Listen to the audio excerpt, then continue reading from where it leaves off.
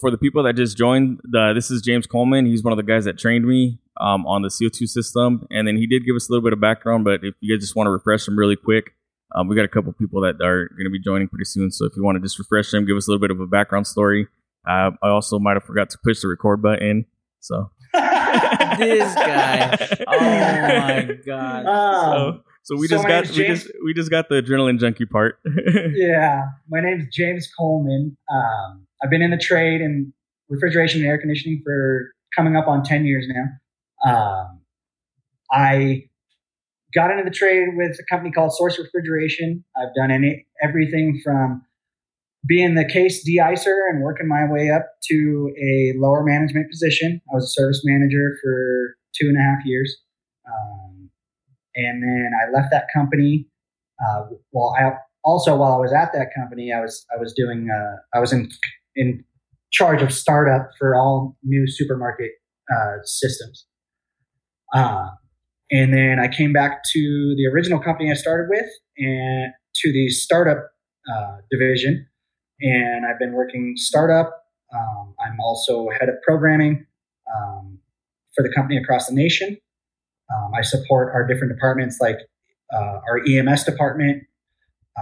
They monitor customers' locations as well as, contact the customers to see if they want to place a service call, to see if they have, cases running warm or what have you. They dial into stores and say, okay, yeah, the temp sensor's saying that it's reading warm, but is the case actually warm? That kind of thing.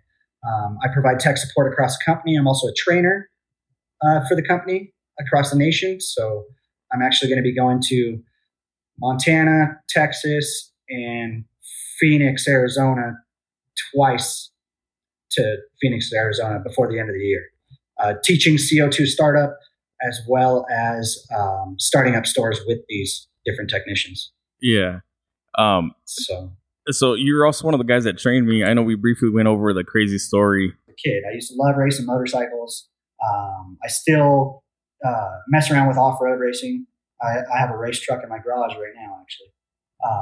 But I'm an adrenaline junkie, and I used to race motorcycles to the point where I would get hurt. Well, now I can't get hurt anymore. I got a daughter and a wife that I support, So I got to find my adrenaline rushes elsewhere, and CO2 definitely gives me an adrenaline rush. Everybody's so afraid of it because the pressures are so high, but you got to think about it.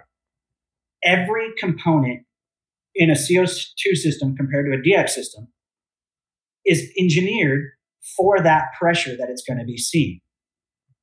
Mm-hmm.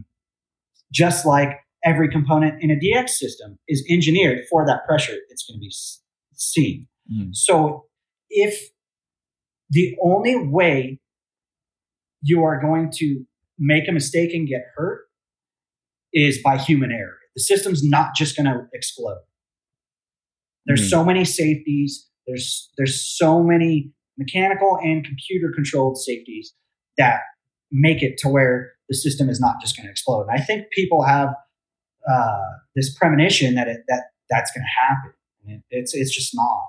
Yeah. So it's literally, there's a couple different valves and a couple different pressures you need to look out for. But other than that, CO2 is just like working on a DX system. Yeah. All right.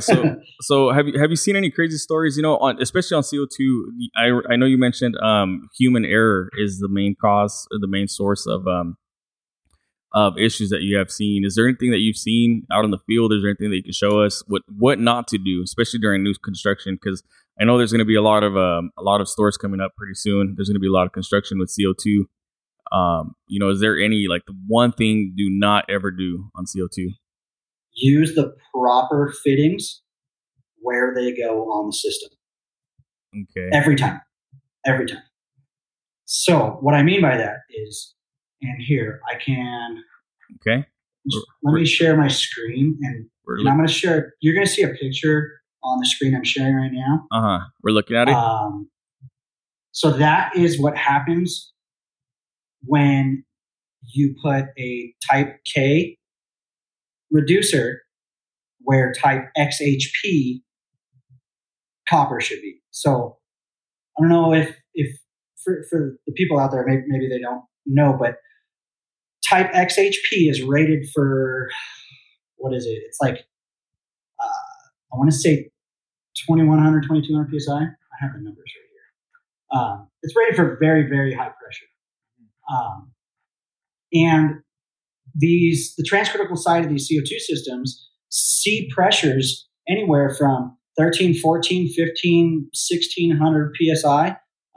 If your electronic safeties fail, you can get up to 1740 PSI before you pop a relief on the transcritical side.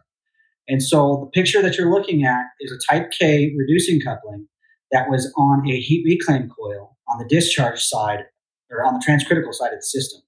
So that after doing research on that type K coupling, that coupling was good for 1330 PSI, 1330 PSI. The last thing I saw on the graph for that E2 for the discharge pressure was 1325 PSI. 3 minutes later, it was 0. Because obviously that's when an E2, graphs its log. It's in 3 minute increments. I mean, obviously you can adjust it. So it literally took all the rest of the piping was the correct piping. All XHP. The 90 that you see in the background, all the piping that looks like it's a water hose all bent, is all XHP. So XHP is 1/8 inch thick and it's iron cladded copper. So you can actually take a magnet to it and a magnet will stick to the copper. Typically copper is non-ferrous. So therefore a magnet cannot stick to it. But because this copper is iron cladded, it has small bits of pieces of iron in it. A magnet will stick to it. And it's also 1/8 inch thick, where typical like type K is only like 60 thou thick. So it's half the thickness, the wall thickness. So what ended up happening, it got up to 1330 PSI. It popped that fitting. And when it popped that fitting, it swung all the pipes inside of this air handler around like a water hose. And it basically imploded the unit. And let me see if I can go to another picture. That looks like a copper leaf from like a plant. So that's like an outside picture of the unit. So that same piece of pipe that you saw that looked radius bent, that's the pipe sticking out of the unit. And that went literally, I don't know if you can see my cursor. Yeah, we can see it. Literally to the top of the heat reclaim coil right there. That was the header for the heat reclaim coil. Geez. So I've got another picture. You can actually, if you look, that square piece of a sheet metal next to it, that header used to be parallel to that. So it literally took it and bent it back. Yeah. So I wonder if I can, you can see how all the yes, yeah, you can tell it's bent back. They were straight at one time. Jeez. So this was all just from using the incorrect piping, the incorrect coupling on a CO2 system that runs that. It was a reducer. One fitting is all it took. That's crazy. So what did it sound like? I wasn't there on site, but because the store was still in the process of being started up, so there was no product in the store or nobody in the store, and it was one of my coworkers at the time who was starting the store up, and basically he's not the one obviously who piped it; he was the startup tech. But there was a security guard in the parking lot, and he said, "I've been through wars." Like he went through the Vietnam War, and he said it reminded me. It brought back my PTSD of Vietnam War because it was so loud. The roof ended up. They had to bring a structural engineer out to do a survey on the roof because they were worried that some of the joists in the roof, like beams in the roof, had been compromised because they ended up calculating that the roof moved 3 feet up and down when it happened. Jesus. So it was pretty insane. Yeah. 3 feet up and the shock. Mad flex. That's just wow. Yeah. This is that. So, like I said, I don't want everybody to be afraid of working on CO2, but I want them to be aware. Just like a DX system, on the discharge side of a DX system, you would never use drain line pipe on a discharge line, right? Mm-hmm. Yeah. So this is like using, regular type K, or this is using regular type K or L on a system that's not designed for it. Yeah. Every component in the system is designed to handle the pressure. If you install a component that is incorrect in that system, bad things can happen. Just like on a DX system, if you install a component incorrectly, bad things can happen. I've seen discharge lines blow apart on a DX system too. Yeah. That could be just don't have that much pressure. It could have been a simple small mistake, or somebody wanting to take like a shortcut, just like, I don't have one of those, and it should be fine, just to throw in one of these real quick, and then you end up causing more damage taking a shortcut. Absolutely.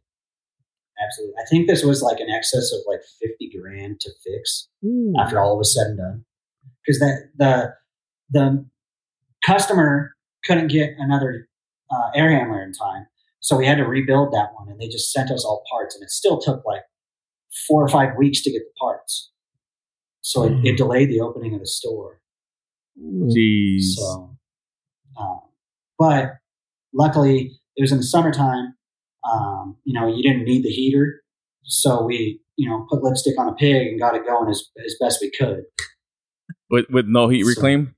With no heat reclaim. Yeah. So it was cool. It definitely, one thing with CO2, when you're starting it up, always take your time. I don't care if somebody's rushing you. You can tell them they have to wait. Yeah, it's a safety concern. Exactly. It's a safety concern. It's not worth getting hurt over.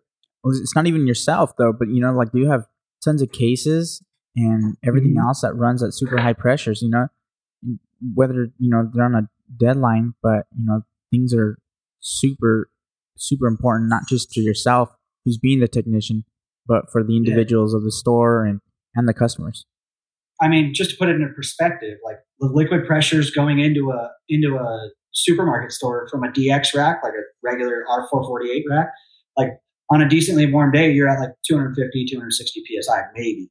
And it's probably if you have a, dirty condenser or a dirty scaled up evap tower or something. On these systems, you're running 500 PSI, literally double the pressure going into the store. Yeah. So, it always take your time. Like one of my main focuses before I even put liquid in the rack, and by the way, there's two different ways. There's technically 3 different states of matter, but with a typical DX system, all we use is liquid, right? We charge liquid. We charge it straight into the suction line. Well, on a CO2 system, you have to get it above, basically it's like 65 PSI. Yeah, 65 PSI, because that is the point at which liquid CO2 cannot exist as a vapor. So therefore, it flashes below 65 PSI. It flashes into a solid, and that solid we know as dry ice. So that's what CO2 is below 65 PSI. It's dry ice, and so everybody gets so worried about dry ice. It's very, very rare that you will make dry ice in a system. You have to really try hard to make dry ice in a system. So what you'll do is you'll use vapor CO2 to get the pressures up.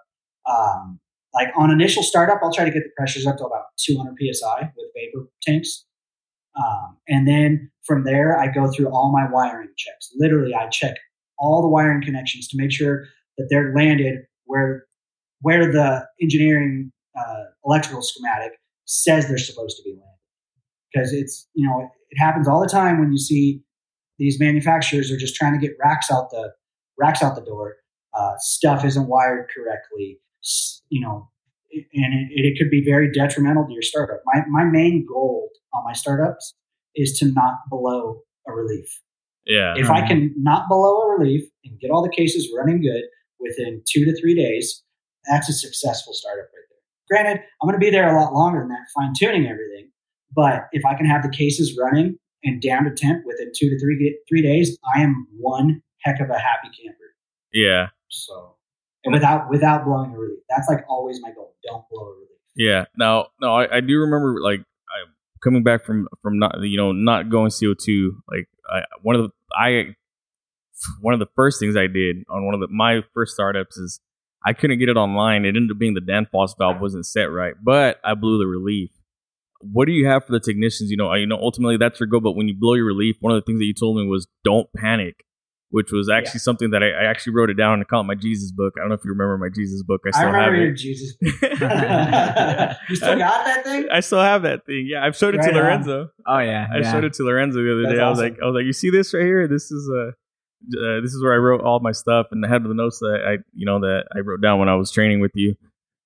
Dude, if the podcast keeps kicking off like it is, that thing's gonna be worth a ton of money. Oh, dude, yeah. You should see it though, dude. It's all beat up.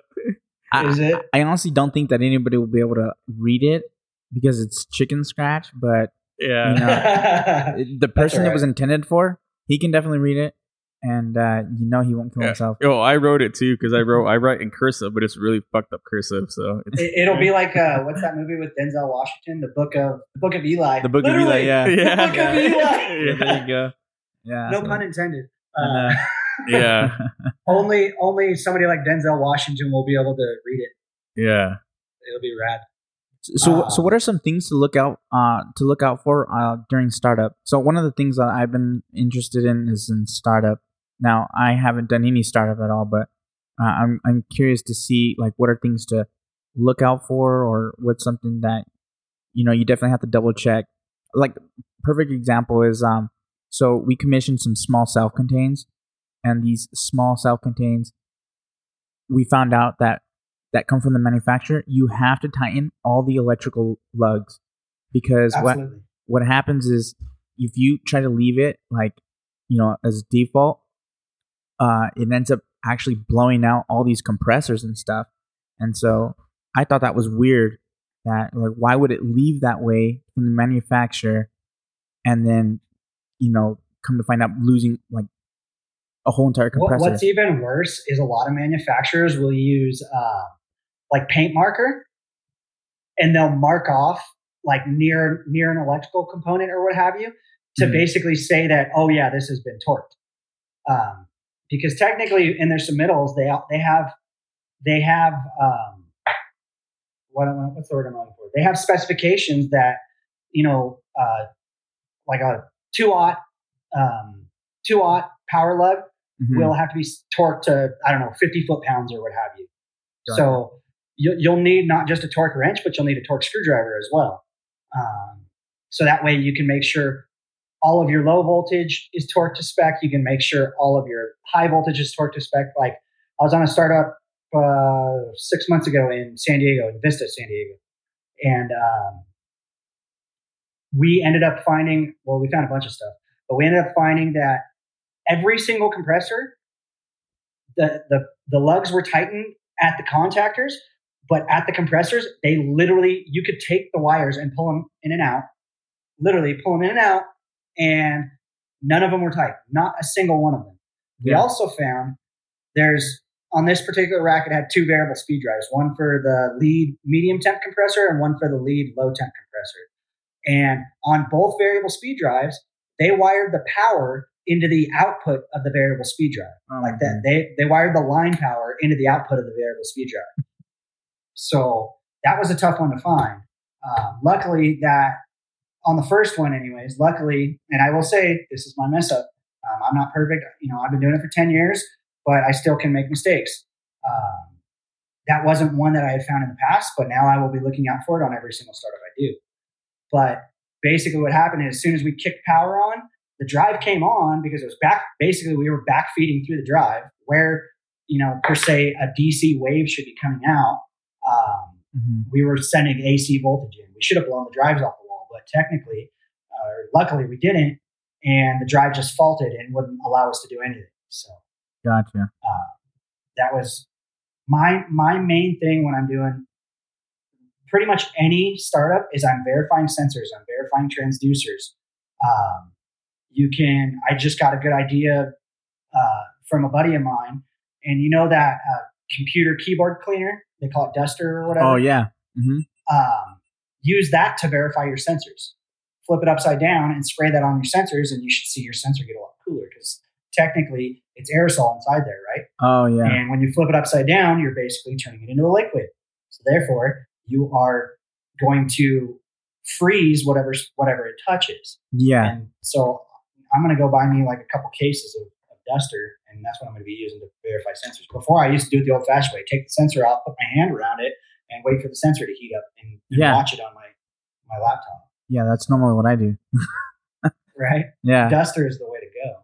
Yeah. A lot of the things I like to look for too is your sensing bulb placement good. Uh-huh. Are your solenoids energizing and de-energizing? Let's say if you got stepper valves, can you hear manually drive them closing? Can you hear them closing? You should be able to hear a stepper valve bottom out. It will actually reach a bottom out point. So like on a Emerson ESR board with, let's say, like a SER style EPR, when you power cycle the ESR board, the first thing it does when it regains power is it drives the valves closed, and you can actually hear them bottom out. So what it's doing when it drives the valves closed is it's actually looking for a raise in the amperage of the valve. And so when it sees that raise in amperage above a specific point, and don't ask me what that point is, it's probably programmed to the algorithms in the board. But when it sees that amperage, it knows, hey, I'm at 0%. I'm closed all the way. And so that's why it's very important, like on a startup, that you have a bunch of suction SER valves or electronic EPRs that you power cycle those boards. So it's verify, double check, always, everything. And honestly, I will say I'm a little bit more ballsy when it comes to like DX stuff. It's like basically freaking start it up and ask questions later and yeah. But CO2 stuff, I'm very adamant about going through everything before I even start a compressor or turn a compressor on. You have to be, because there's just so much margin for error. You guys know, out in the field, like just getting parts right now is extremely difficult. So you want to try to avoid breaking anything or causing any human error if at all possible. So we're out here in the Central Valley. Are you guys having that same issue out there in in your guys' area? We're having with as getting far as parts, like getting parts and stuff. It's extremely difficult. I've been waiting 3.5 months right now for a just a regular multi-flex board from Emerson. Oh, wow. So this Dixel iPro, it's the iPro Genius. This is a store in San Diego. It lost its programming somehow. And I was speaking to the engineers from Dixel, and they were like, well, yeah, now we see exactly why it lost its programming. So they're actually going to be giving me the rights, and I have to use a program called WizMate and connect to the iPro. I believe I'll be one of the only ones in Southern California that'll actually be able to program an iPro. That's hella cool. Yeah, I can't wait. That'll be fun to learn. Yeah. So there, basically, it stopped reading its drop leg pressure and it stopped reading its receiver pressure. And this was a store that had been running for 6 months already, like 8 months. All of a sudden, out of nowhere, it's reading 0 psi on the receiver pressure. And so I swapped transducers. Still the same thing. I hooked those transducers up to a board on the E2. They read perfectly. And then literally the next morning, it stopped reading pressure on the drop leg pressure. And so the rack, like we'd already pumped in like 600 pounds the night before, 600 pounds of liquid the night before, and we're all of a sudden blowing off reliefs again because we're going off on discharge now. And it was just insane. Luckily, it wasn't a discharge relief that we blew. It was just getting up to its maximum discharge pressure and shutting off the compressors. And so when that happens, obviously the flash tank pressure is going to rise, and then it's going to blow the 650 psi relief. So that rack's really cool, though. It's got it's called a pre-relief. And so what the pre-relief is as long as you have power to everything and all the transducers are reading to the E2, it actually reaches a certain set point, and it's the pre-relief is basically a suction stop and a stepper valve, a stepper like electronic EPR basically. And so what happens is it'll get up to, I want to say it was 560 psi, and it'll energize the solenoid on the suction stop basically. And just after that suction stop is the stepper valve. And when it starts getting up to 590 psi, it slowly opens the valve. And I'm talking, so I had to test this thing, and it was cool testing it. Mm-hmm. So I was allowing it to get up to 590 psi, and I had to fine tune the PID on a loop sequence control. And basically, I could only allow the valve to open up to 5% maximum. The fucking GoPro's there. Oh, what was that? Oh, we're listening to you and watching you, and then at mid conversation of all this, his GoPro died,